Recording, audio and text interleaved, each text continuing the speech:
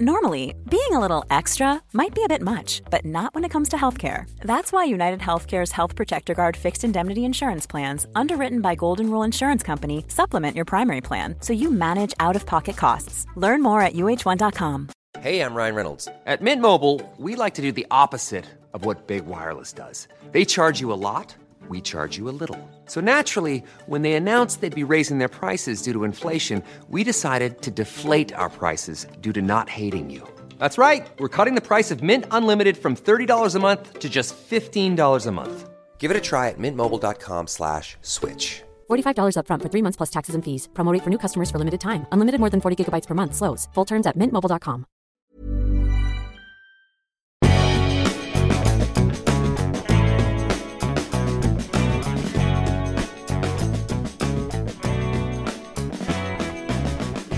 Hello and welcome back to Mads World. I'm your host Mads and I hope you've been enjoying the show so far. If you have, please remember to subscribe, rate and review the podcast on your favourite listening platform and follow me on Instagram. It's at madsworld.mp3. This week I'm joined by Dr. Carolina Are. Carolina is a researcher, activist, blogger and pole dancer instructor with a TikTok following of almost 350,000 people. Her PhD focused on online abuse and conspiracy theories in conversations surrounding high-profile, unsolved criminal cases through the observation of a highly engaged and toxic subculture. She currently researches on issues surrounding online subcultures, trolling, online conspiracy theories, social media moderation, and algorithm bias. During the pandemic, her TikTok and blog blew up, following a pole dancing video of hers going viral and then being deleted due to censorship rules. Up next, you'll hear our chat about pole dancing culture and stigma, gendered censorship on social media, and the moderation of nudity and sexuality on both TikTok and Instagram. Hi, Carolina, how are you? Hi, I'm good. Just recovering from a very intense night of teaching, but other than that, okay. How about you? Oh, I'm glad to hear it. Yeah, I'm really good, thank you. Let's jump into our speed date question round so all of our listeners can learn a bit more about you. So can you tell me a bit more about the work that you do with your blog, Blogger on Pole, and your TikTok as well, which has blown up over the last year? Sure. Thank you. So I'm a pole dancing academic and an activist and a blogger and an instructor. So basically, I'm wearing multiple hats at the moment, which is a bit exhausting but nice. So with the blog, I've used it to just document my pole journey from when I first started as a complete beginner in Australia to now, where I'm a professionally trained and certified pole instructor. And I use the blog to talk about issues revolving around the pole industry, but also feminism, body positivity, mental health, and stuff like that. And basically, as a pole dance instructor, I am censored a lot by social media platforms. So the blog and my social media channels have become a bit of an activist tool to inform my followers and my audiences and my network really about what's going on with tech censorship of nudity. And this links with my PhD, which I finished quite recently, which was about online moderation and particularly online abuse. But because the theory you use to conceptualize online abuse is very similar to the one you will use for censorship, I found myself in this unique position of being able to talk about censorship of nudity from the position of both a researcher, so an expert, but also someone who actually feels censorship on her skin. So that way I can kind of bust some myths about censorship and nudity being just harmful and actually being, a form of self-expression and freedom of speech that is currently being, censored and curtailed by social media. And my TikTok was part of that. Censorship started on Instagram, but then because it seemed easier to grow on TikTok, I got a TikTok. And yes, my TikTok did blow up, but at the same time, I got my profile deleted 4 times in 2021 just because I was showing my body. So it's a bit of a double-edged sword. Yeah, it's such an interesting position to find yourself in, being on both sides of that. So being an expert and experiencing it firsthand. I think not a lot of people would be in that situation. So it's really interesting and really cool. Thank you. Yeah, it's a bit weird. Like, it's very frustrating because I know where this all comes from. It's like political agendas that are more interested in censoring nudity and bodies and sex work as opposed to, I don't know, far right extremism, for instance. But it doesn't make it any less frustrating because I still see it happen on my skin, even if I know what's going on. And I think like I'm in a good position because of that, because there are a lot of myths surrounding online content that depicts nude bodies. And it's often like, oh, won't somebody think of the children? These are probably people that are being exploited. This is so bad. A child shouldn't be seeing this. And I'm kind of like, where are the parents? Like, of course, there is so much content on social media that it's difficult to prevent a child from seeing everything. But it's just such a moral panic because there is so much harmful content which doesn't even compare with the sex education or the pole dancing or even the sex work advertising that is online. And that's actually so much more harmful. Plus, there is a difference between consensual sharing of nudity, consensual sex work being advertised online, and image-based sexual abuse, which was formerly known as revenge porn. So it's about a lack of digital literacy and education that makes people panic about nudity on social media when actually things can be quite straightforward.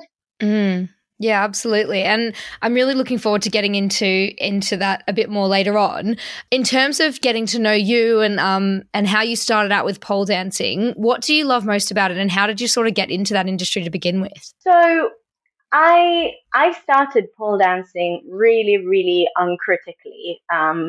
As someone that really enjoyed being upside down as a child because I used to do artistic gymnastics and I liked the danger of it. And I found myself in Australia, in Sydney, completely alone, where I was retraining there with a criminology master's. And I moved to Australia with like this idea of what my life there would be like, which was, I don't know where I got it from, but basically I just thought that I was going to live the surfer's life and sell panini on Bondi Beach, set up a food truck and blah, blah, blah. And obviously, like, that stuff is hard to do. Like, you need licenses and you need money, and I had none of those. So I realized that I completely uprooted myself from my support network, which was in London, to pursue a career as an academic and like just basically to live somewhere else for a while. And while that was great, it was challenging. It put me out of my comfort zone. I was so out of my comfort zone that I was really alone and just really depressed and really upset. And an acquaintance of mine was like, hey, my friend is doing a showcase at this pole studio. Do you want to come check it out? And we went and watched it, and it was so amazing. Like, studios in Sydney are gorgeous. They're huge, and there's like 500 people at showcases, and the vibe is very like uplifting for everybody. Everybody looks fierce. You perform in a group, so it looks like a girl band. It's amazing. And so I was like, I want to try this. It seems fun, and it seems like a way to connect with people, and I can do something that I've wanted to do for a while, because I was looking for adult gymnastic classes and I couldn't find many. So pole seemed close to it, so I tried it, and I was immediately hooked. Yeah, and I was immediately hooked because it requires so much strength, so much stamina, and it helps you build your confidence, like by being butt naked in a room with other butt naked people in front of a mirror. Every kind of reservation that you might have about your body kind of falls through for an hour or so, because it's not about the way you look. It's about, hey, can you do this trick? Can you dance to this choreo? And while I wouldn't say that pole removes the hang-ups you might have about your body, it definitely normalizes seeing yourself, and also seeing yourself in a sexual way. Yeah, that's so empowering. It's really important, yeah, because I think we are made to kind of hide our sexuality and our sexual needs and our sexual behavior, when really it's an important part of human life. And while when I started, I didn't know any sex workers. I pole danced very uncritically, and I said, oh, it's just for fitness. But, when I moved to the UK, I met so many activist organizations led by sex workers. I found out how many pole instructors are strippers at the same time. So I was able to learn from them as well. And yeah, to just realize how important, um, supporting and crediting sex workers for essentially founding our sport is. So I think we all have a bit of a newbie phase where we're just trying to say, oh, we're doing this for fitness because we're so scared of being judged. But actually, it's really important that we don't do this and that we acknowledge that pole comes from stripping, and we credit sex workers as, the founders of our sports and the creators of an incredible art. Yeah, I love your passion. It's really inspiring. Apart from pole dancing, what else is keeping you busy at the moment? Everything. I'm like exhausted, but in a good way. So I've recently just had my PhD graduation ceremony, which was really nice because congratulations. That's so thank cool. you. I'm so happy that I finally got to do it offline because I handed in my thesis in February 2021. But because of COVID, it was so difficult to actually have a ceremony. And now it feels like I got my closure. But it also means that shit got real and I really need to find an academic job. So I need to, I'm applying for a lot of postdoctoral researcher positions or just, research positions in a variety of universities. So that takes a lot of work. And then, working on my academic papers independently, still working on my blog, teaching a lot of choreos, and, just teaching pole in general, both online through Zoom and at my London studio, which is Aquila Pole Studio. It's not mine. It's owned by a lovely pole dancer called Aquila, but it's like my home studio. It's my home. Yeah. And just as I said, working on the blog, and I'm also preparing for a pole dance competition in Rome. Oh my God, that's so cool. It's really fun, but it's something that I haven't done in ages because obviously performing opportunities were kind of shut because of the pandemic. And yes, of course, yeah. It's a whole other training because for about 2 years I focused on teaching classes, which meant 1-minute choreographies, but a competition performance is like 3 minutes and a half, 4 minutes. Wow, so yeah. I need to up my stamina game again. Oh wow, that's so cool. How did the pandemic affect pole dancing? Was obviously you couldn't do anything in person, but were you teaching Zoom classes, and how did it affect the sex industry in that way and strippers? So I think strippers were obviously way more affected than recreational pole dancers or even pole instructors because obviously, their workplace was shut. They suddenly, from 1 minute to the other, they couldn't go to work. And because, so many strippers can be seen as contractors, obviously they wouldn't get the same support that, say, an office worker would get. True, Plus, yeah. Considering the amount of online censorship, even those that did make it through OnlyFans and stuff like that were facing considerable censorship. So luckily, a variety of shows sprung up like Cyber Tease or, other stuff like that in the UK where performers were tipped online. If you ever, want to interview a stripper, I really recommend the East London Strippers Collective or, there's Soldiers of Pole in the US. Okay. There's a lot of amazing activist organizations that are doing some really important work. Also, the Bristol Sex Workers Collective is amazing. They're fighting to keep strip clubs open in Bristol and in the UK. They're doing such important work. Cool. In terms of pole dancing and how it affected pole instructors and pole studios, I think it was harder on pole studios because they obviously had the overheads of having to pay rent and stuff like that, while having to pay, maybe their employees as well. For me, as a freelance instructor affiliated to a studio only as a contractor, actually, I made my name during the pandemic because as someone that already had an okay following pre-pandemic, I had a lot of people asking me, oh, I wish I could come to your class, but London is so far from me. I'm in another country. And obviously with the pandemic and everybody being confined to their houses, suddenly I had this new pool of students that I could reach. So the first lockdown was really hard for me emotionally because I was separated from my partner at the time. He's now my ex, who had to isolate from his kid with his kids. It was also both beautiful and hard for me as a pole instructor because I was suddenly teaching 10 hours a week instead of my 2 hours at the London studio I was teaching at. And it was great because I was reaching people in the US, in Australia, in Europe. But with osteopaths and massage therapists and physios being closed, I was like permanently injured without the opportunity to stop. It was really hard. But then, slowly I got the hang of it. And I think I'm now in a really good place because I'm affiliated to a lovely London studio. But at the same time, I've got my online clients. So I have a bit of variety and I can teach from the comfort of my own home. So I think a lot of instructors had this opportunity open up where they built their profile even more. They launched their tutorials. They launched their websites.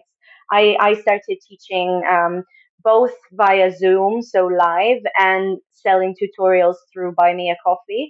And it's really worked for me. It's really nice because I'm a bit of an introvert. So being able to teach and then just kind of shut down in my living room has been really beneficial. Yeah, it's so interesting you say you're an introvert and then, you do work in that industry. I think a lot of people would be surprised to hear that because you'd think it's such a, it's an extroverted sort of activity, getting on stage and performing and everything. But yeah, I guess it just goes to show that all kinds of people can have all kinds of passions. Yeah, of course. I mean, there are all sorts of pole dancers, as I'm sure there are all sorts of sex workers as well, people with I don't know, I personally have anxiety and sometimes depression, but there's people that are like neurodivergent. There's people with all sorts of, experiences and backgrounds. And I think performing in a sexual way is such a cathartic, important thing because it allows us to channel an energy that we normally have to hide. And that's really nice. But at the same time, it takes it out on you. Before I perform, I honestly just want to cry. Like every time I submit to a pole competition, I'm like, why did I do this to myself again? I'm excited in the months where I'm preparing. And as soon as it's like a month, I'm like, I hate my life. Why? Oh, why have I done this? I've got a couple of a bit more off-track questions, but I like to sort of throw these in just because they're a bit fun. So my next question is, do you like being vulnerable or does it scare you? Ooh, I think both. I mean, I've learned, I used to hate being vulnerable, but I think Hey, I'm Ryan Reynolds. Recently, I asked Mint Mobile's legal team if big wireless companies are allowed to raise prices due to inflation. They said yes. And then when I asked if raising prices technically violates those onerous 2-year contracts, they said, "What the f*** are you talking about, you insane Hollywood ass?" So to recap, we're cutting the price of Mint Unlimited from $30 a month to just $15 a month. Give it a try at mintmobile.com/switch. $45 up front for 3 months plus taxes and fees. Promo rate for new customers for limited time. Unlimited more than 40 gigabytes per month. Slows full terms at mintmobile.com.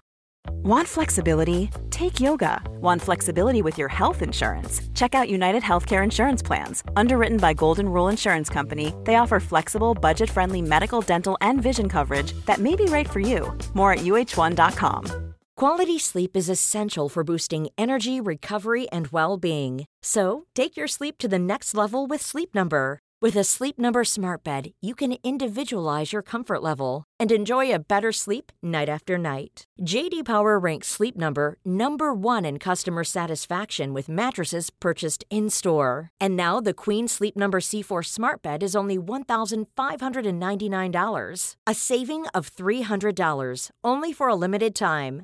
For J.D. Power 2023 award information, visit jdpower.com/awards. Only at Sleep Number stores or sleepnumber.com. Hey, I'm Ryan Reynolds. Recently, I asked Mint Mobile's legal team if big wireless companies are allowed to raise prices due to inflation. They said yes. And then when I asked if raising prices technically violates those onerous 2-year contracts, they said, "What the f*** are you talking about, you insane Hollywood ass?"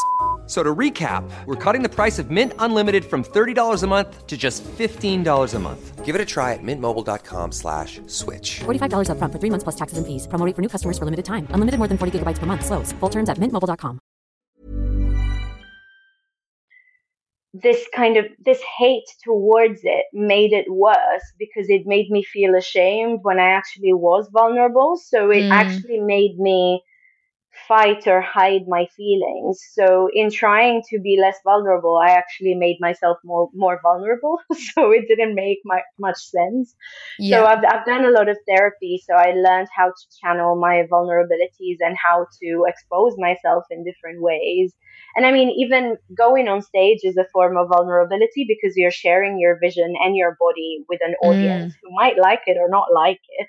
But I think, on an emotional level, I've begun being way more confident in showing my vulnerabilities to people who are deserving of it. And I'm starting to like it because when cards are on the table, there's less room for ambiguity.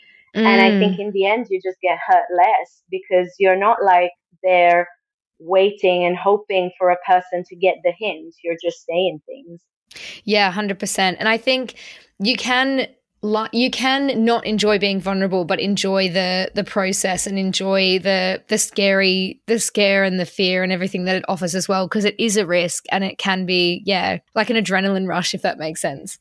Yeah, and it's a growth process, like you deal with with a type of vulnerability at some point, and then you live and you learn, and maybe next time you will be doing it better. Yeah, definitely. And my final question for this section is, do you believe that love and hate are similar or completely different? Oh, it's interesting. I don't know. I think there's definitely an element of passion that brings them together. And I read a lot about, abusive relationships and stuff like that because I was in one.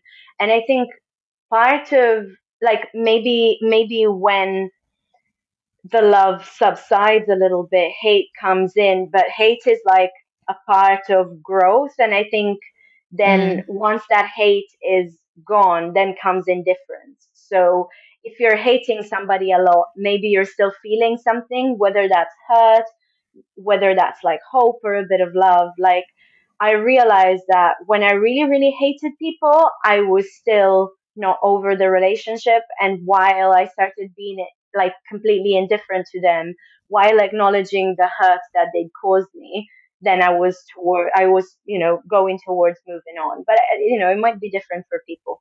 Yeah, and I think it's interesting that you said, once you move on from love, you still find yourself hating that person sometimes, and it's linked to that obsession and those feelings of obsession and just being all consumed by something. Whereas I think the opposite of love, it would probably be indifference, as you said, just because it's the opposite of obsession. You just don't care. Yeah, exactly. Because I think, to hate somebody, you need to feel really, really strongly about them one way or another. And I think, that already shows that there is some sort of feeling still. Yeah, absolutely. So in this podcast, we like to do a bit of a funny date story section, or like a funny sex story. So I'm wondering if you have a good funny date story or experience that you wanted to share with our listeners. So I'm really out of the game, FYI, because I was in a relationship throughout like the pandemic, and I only, my relationship essentially ended in September last year. So I think I'm like on a healing phase, and like I'm now over the relationship, which is great. But that's good. It's taken me a while to get back in the dating game. So I'm going to think of a story from my, my more reckless days. And I think a story that really it's a story that really shows what it's like to date as a bi woman, but also like the issues that you have when you date as a woman. So I love it. I used to be on Tinder. I'm not on dating apps anymore because I use social media for work so much that just having to swipe feels like additional work. But I was on a date, and I had been dating this guy. Like I think it was like the third date, and he initially seemed normal. And then so he was exactly my type. He was a musician. He had long hair. He was fun. That's my type. Oh God, we are ruined. We have been ruined by music and stuff. Yeah, because it just never works out. But anyway, Never. so I was on the third date with him, and things had started to get really weird. I don't know if in his head he assumed, oh, third date, sex.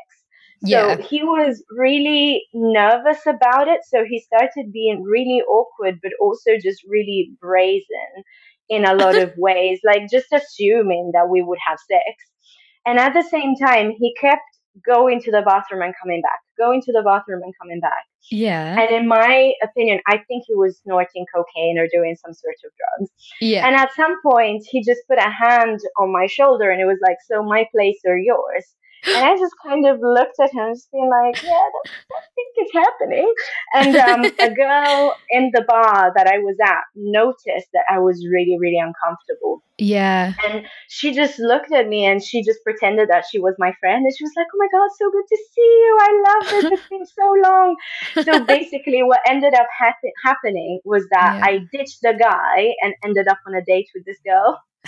and yeah, it was really nice. I mean, not much came out of the date with the girl afterwards, but she saved me from a really awkward evening. She was really hot, and it was the best outcome for that night. Oh God, I love women. I love women so much. Like we just always looking out for each other. I know, and like it just clicked because I think I was really visibly uncomfortable, and even worse when I go home, and this was like 2014, 2015, I don't remember, something like that. So it was still like Oyster card times where you couldn't do contactless in London. Oh yeah. And it was like, oh, I don't have money on my Oyster anymore. Can I stay over? And this was like a text from him at like 1. And I was like, I am so sorry, but hell no. And oh my then God. talking there. Like maybe I was mean, I don't know, but like out of all things, you could have asked me for money, not to stay over. You know what I mean? Yeah, that's so weird. Someone did that to me once. They like got past midnight and they lived out of London, like out in the, you had to get on like the rail. And he was like, oh, there's no more trains, so I have to stay at yours. And I was like, I'm sorry, but it's just not my problem. Yeah, you don't have to. You can stay at a friend's. Yeah, so awkward. But yeah, no, I really love that. I love that we're always looking out for each other as women. It's so cool. So I'm really excited to get into our discussion more about the work you do. So you published an article that I read, which was fascinating, about the Instagram algorithm and how its censoring rules harm women and harm vulnerable users versus helping online abusers to get away with the things that they do. So can you tell me more about this and what drove you to write it?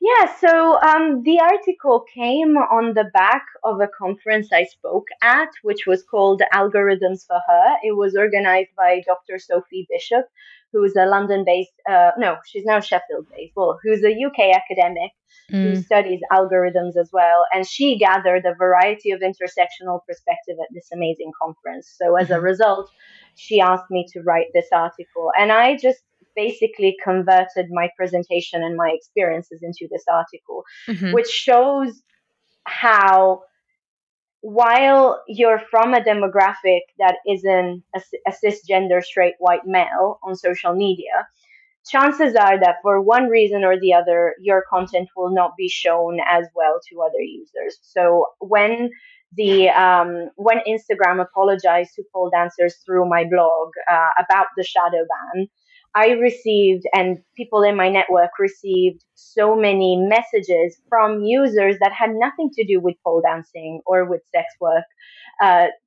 People that were like bikini models or lingerie models or something like that, saying, oh, I've been censored too. I thought I was going crazy because I just got no views and no engagement, but actually this is what might be happening.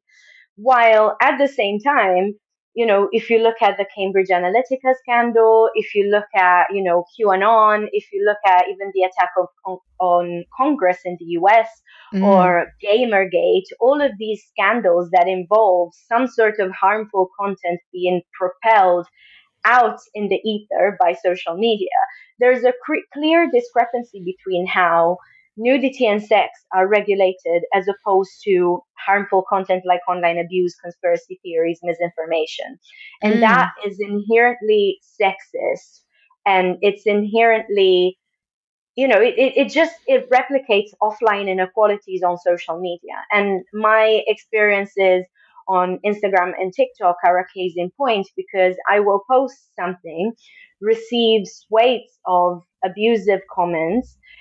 I would then be mass reported by users who think that my content shouldn't belong on those platforms. And then their online abuse isn't removed, but my profile or my content is. And I come from a really lucky, position here, because I'm a pole instructor, previously a pole hobbyist, with media contacts, with tech contacts, with academic expertise. So I'm a freak case. I am someone who gets covered in the media when she's censored. But a lot of sex workers who don't have those contacts and who are targeted by platforms disproportionately, because since FOSTA SESTA, the exception to Section 230 and 30 of the Telecommunication Act in the US was published, essentially sex work is a target of platforms. This is because this exception was meant to reduce sex trafficking, but because platforms are afraid to get done for it and to have to pay really high fines, they are conflating consensual sex work with sex trafficking, and female or, LGBTQIA plus nudity with sex work and with sex trafficking. So this censorship is starting from a really harmful thing, sex trafficking, and trickling down to everybody, harming them in the process while catching no sex traffickers. So it's basically a useless law that has done a lot of harm. And in saying that you think that censorship on social media is gendered, and just in regards to everything you've just said, what do you think is the main thing that's driving this in an overarching perspective? I think a few things. I think realistically, the population of Silicon Valley is very male. So there have been leaked memos that were passed around by Facebook employees where they were making their policies for censoring nudity in line with Victoria's Secret advertising policies. And that's not law. Like that's like a super non-inclusive, up until a while ago, lingerie company. So why is that dictating what's acceptable on platforms? And even more recently, some leaked guidelines about breast cupping or grabbing, which was made okay on Instagram thanks to the work of Naomi Nicholas Williams, the Black plus size model who was censored and campaigned against this.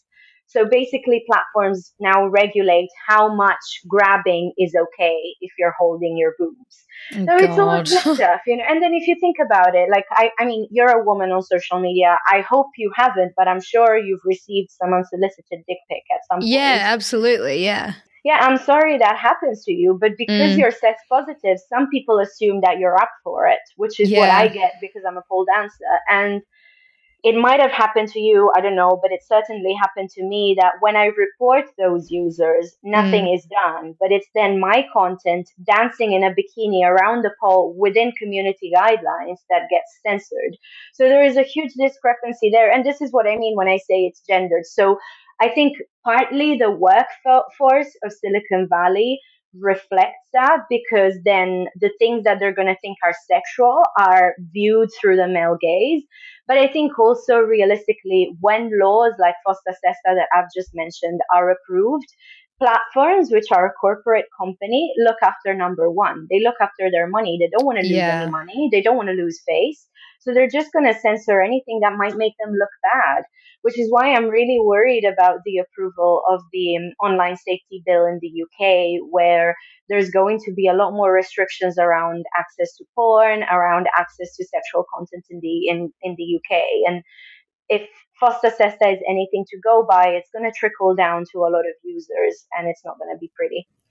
And just speaking about that sort of Silicon Valley Boys Club and, their own personal agenda and everything like that was passed around, how do you think censorship is harsher on sex workers or nudity than something like violence or something like incel extremism or even terrorism. Yeah, it like actually, and this is mind-boggling, but when you look at social media community guidelines, nudity is lumped in with cannibalism, bestiality, terrorism. Ugh, And it's kind of like, what? insane. Like, That's I had a insane. friend, one of my friends said when I showed this to him, it was like, oh, I was looking at a boob and all of a sudden I was making a bomb. Like, it makes no Yeah, sense. There's it no makes no sense. correlation between those harms.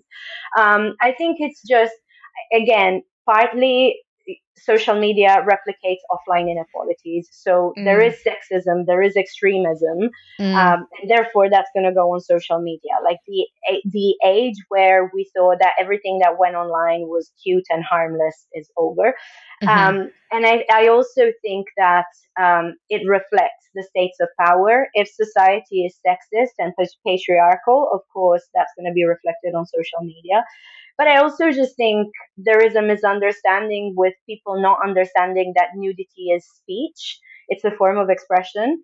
And sex work is legal in a lot of countries, or forms of sex work are legal in a lot of countries. So social media are over censoring. And this shows where the balance of power lies, because they've got the power, they've got the huge platform that has been allowed to grow exponentially. So they want to keep it. So of course they're going to over censor to make sure that they do keep it. And on top of that, I think in general, social media platforms, the majority of them are based in America. And America, particularly the US, particularly North America, has a very Puritan and sex negative attitude. mm, You see it like after performances at the Super Bowl by J mhm. Lo, like people being like, "Oh, why is she doing that?" When somebody thinks of the children, we see that with the way women are treated on US media. So of course that's going to be reflected in the infrastructure and the tech infrastructure that is made over there and in the laws that regulate over it. So I think it's a mix of on offline bad stuff just bleeding online. Hmm. And following the article that you published, you yourself were then experiencing censorship on TikTok over the last year as your Instagram sort of blew up over the pandemic. And was it one particular video that was removed? And like, what was the video? And can you tell me more about that experience? Yeah, so on Instagram, I was mainly shadow banned for quite a long time, and then Can you just quickly explain what shadow banning is, just in case anyone listening doesn't know? good point. I always get asked that in my papers as well, and everybody's like, "What is the shadow ban?" And I just keep going on and on about it. So good point. So shadow banning is a light censorship technique where platforms reduce the visibility of your content without notifying you that this is happening. So your content or profile aren't being deleted; they're just not being broadcasted as well to other users.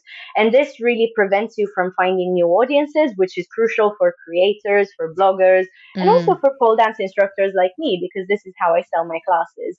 yeah. So what's really bad about it is that you're not told, so you're kind of like gaslighted into thinking that maybe it's your content that it's bad, but actually the Mm, platform is behind it. So okay. shadow banning is something that was used against pole dancing for quite a lot of time, like throughout 2019, multiple times, so Mm, much that then after the pole dance community and industry kind of went up in arms about it, Instagram had to apologize to us through my blog. wow. Um, and then, yeah, obviously not much changed afterwards, but they recognized that enough people were mad, so they apologized. So that was the most that happened on Instagram for a few years, apart from a few posts being removed or not performing very well.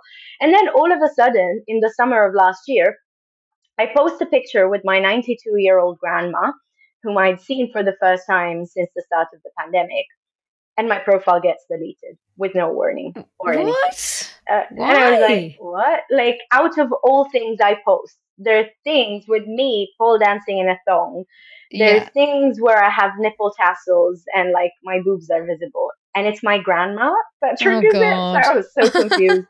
So they Yeah. said it was a mistake. They didn't explain what it was, but because media articles were written about me, and a lot of people were mad, and Mm. I'm a messy bitch, so I started tweeting like crazy, and obviously they had to do something about it. So but I still don't know what it is that triggered it. But yeah, so my profile was deleted on Instagram for a day. So that is Yeah. one side. The Mm-hmm. other side is TikTok. So as I said before, I went on to TikTok because it was harder to grow on Instagram. So I started my TikTok in January 2020. It was so easy to grow. Like I got one video to get to 200,000 views. And Nice. I went from like 0 to 8,000 followers. And then the pandemic started. So I was mainly using TikTok as a form of entertainment rather than, Yeah. minding too much, like posting on it too much. Yeah. And then I decided to get serious about it again, and I grew a bit more. And then last February, so in 2021, I posted a short video from my WAP choreography, so by Cardi B and Megan Thee Stallion. Yeah. And I joked that I was a pole dancer WAP with a PhD because it was 50 seconds and there were the hashtags and the choreo and whatever. I went viral really quickly, so much Yeah. that overnight that video got about 1 million views. Wow. And Yeah. it was really overwhelming because I went from about 20,000 followers, which was largely manageable, to about 80,000, which was Oh very God. confusing. And a lot of people were hating on my content because, of course, won't somebody think of the children? Yeah, that's what I was going to say. Did you get many trolls or online hate as a result of that? Loads, loads of it. Yeah, it was really, really horrible. And Mm. these people kept abusing me in the comments. I kept reporting them. Nothing was done, but they were Mm. mass reporting me. So initially, I just lost my posting privileges. So I couldn't post. I couldn't do brand partnerships either, which was obviously bad for my blog because I make money from that stuff. And then my account was outright deleted. So Oh at that God. point, a journalist, Chris Stoker Walker, who's amazing, he writes so much about TikTok. I really recommend everybody looking to get into TikTok to look him up. So he took pity on me and he wrote a story about me being a freak case that researches on this stuff but gets censored. Yeah. So from that story, I blew up even more, and obviously my account was restored. Mm-hmm. And then I thought that was the end of it. But then April, May came and my account was deleted 3 times in a week. Mm. And it was so frustrating. Like I would God, post a yeah. video, the account would be deleted, and then creator support would be like, "Oh, sorry, we got it wrong. Here's the account again." And then by the third time that happened, I got a notification saying, because your account has been deleted too many times, you can't get it back. And I emailed creator support and I asked them what was going on, and they were like, Mm. "Oh, we're sorry. As long as you apply for no, what did they say? As long as you post implied nudity, the system is going to flag you." And I was Ugh. like, what does that even mean? You can imply I'm always naked underneath my clothes. If it's about implying, then what's the criteria? Yeah, what does that even what does that even mean? That's so I mean, ridiculous. it's just everybody could just imply that someone is naked and therefore be, flagged. And it's also because the videos have sexual connotations to them, which people like. If someone's there in their bikini on the beach, no one's reporting that content. It's just those trolls and those online haters that are reporting it because they get offended by it. But it's the same thing as someone posting a lingerie photo, like someone from Love Island. No one's reporting that content. Exactly. And I mean, I'm pretty sure that it's the combo pole and bikini that gets stuff flagged.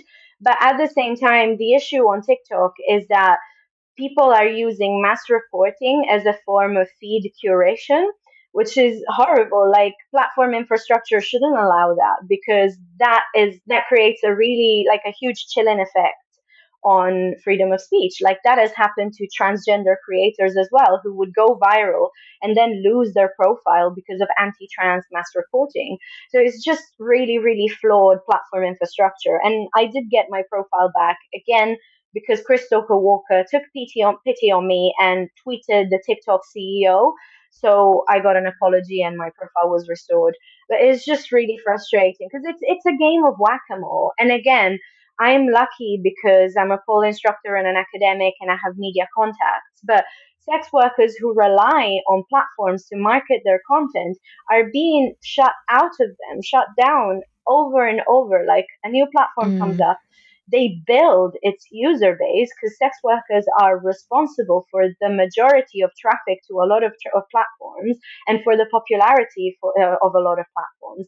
And as soon as platforms want to appeal to more audiences, they become disposable, which is what we've seen with OnlyFans in the summer. OnlyFans wanted to appeal to a bigger user base. And of Mm. course, they were threatened by their payment providers who wanted to pull out. But, the first thing that they wanted to get rid of was adult content, which Yeah. made OnlyFans, by the way. So it's just a really frustrating online world to be in.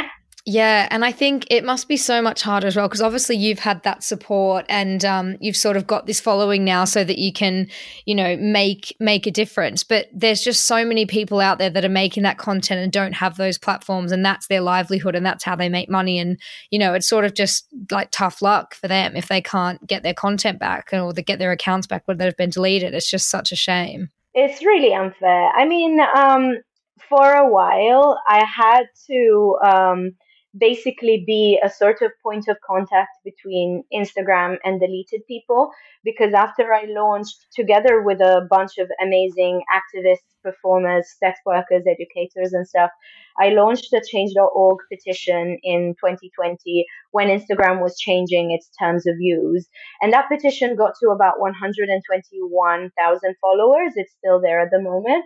And basically, as a result, I started having meetings with Facebook policy and who obviously deal with Instagram.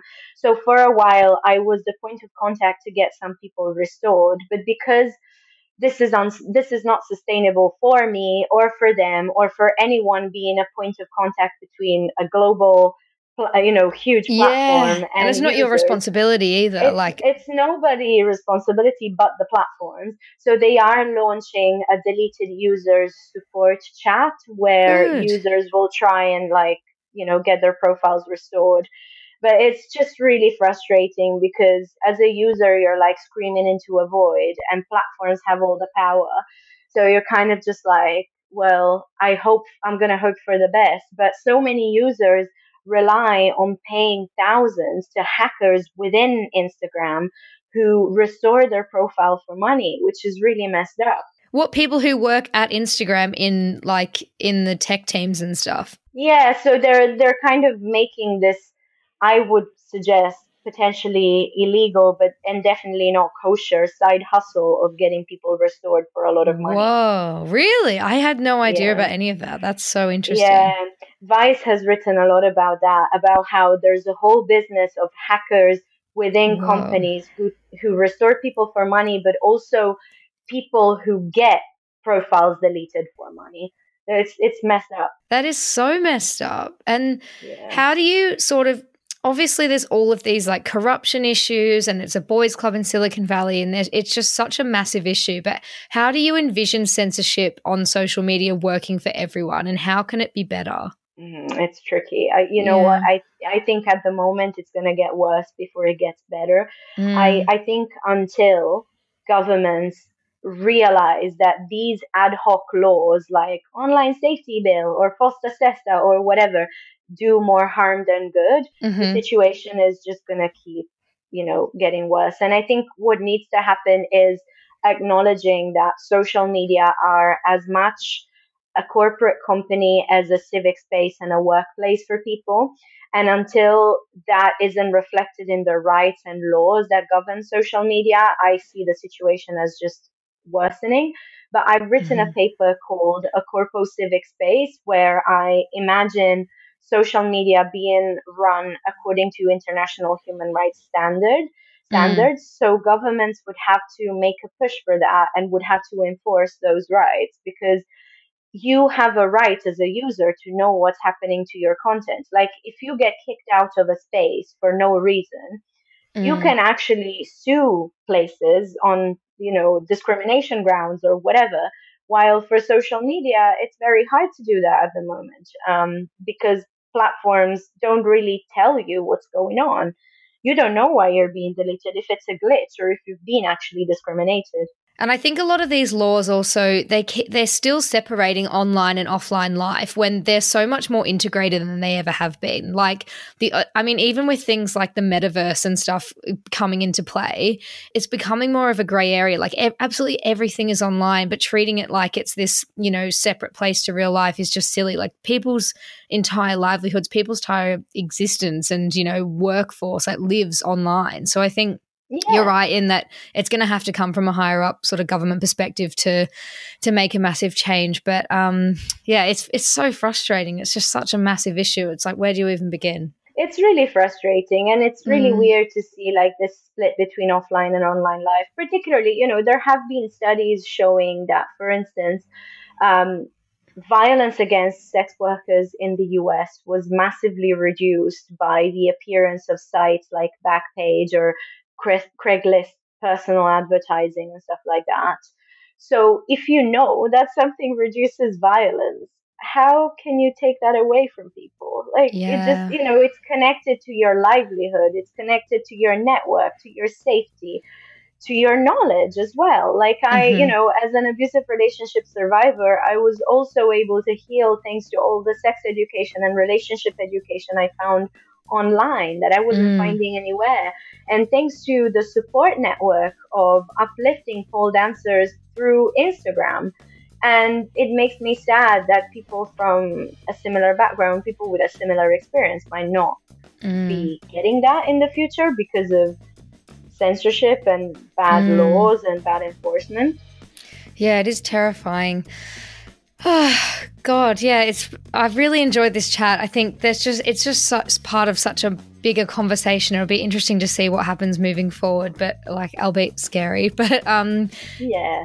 Thank you so much for joining the podcast. You've been such an amazing guest and just so intelligent and well informed on everything. And thank you so much for having me. And one good outcome of the internet still being the way it is that we found each other. So that's nice at least, and we could have this chat.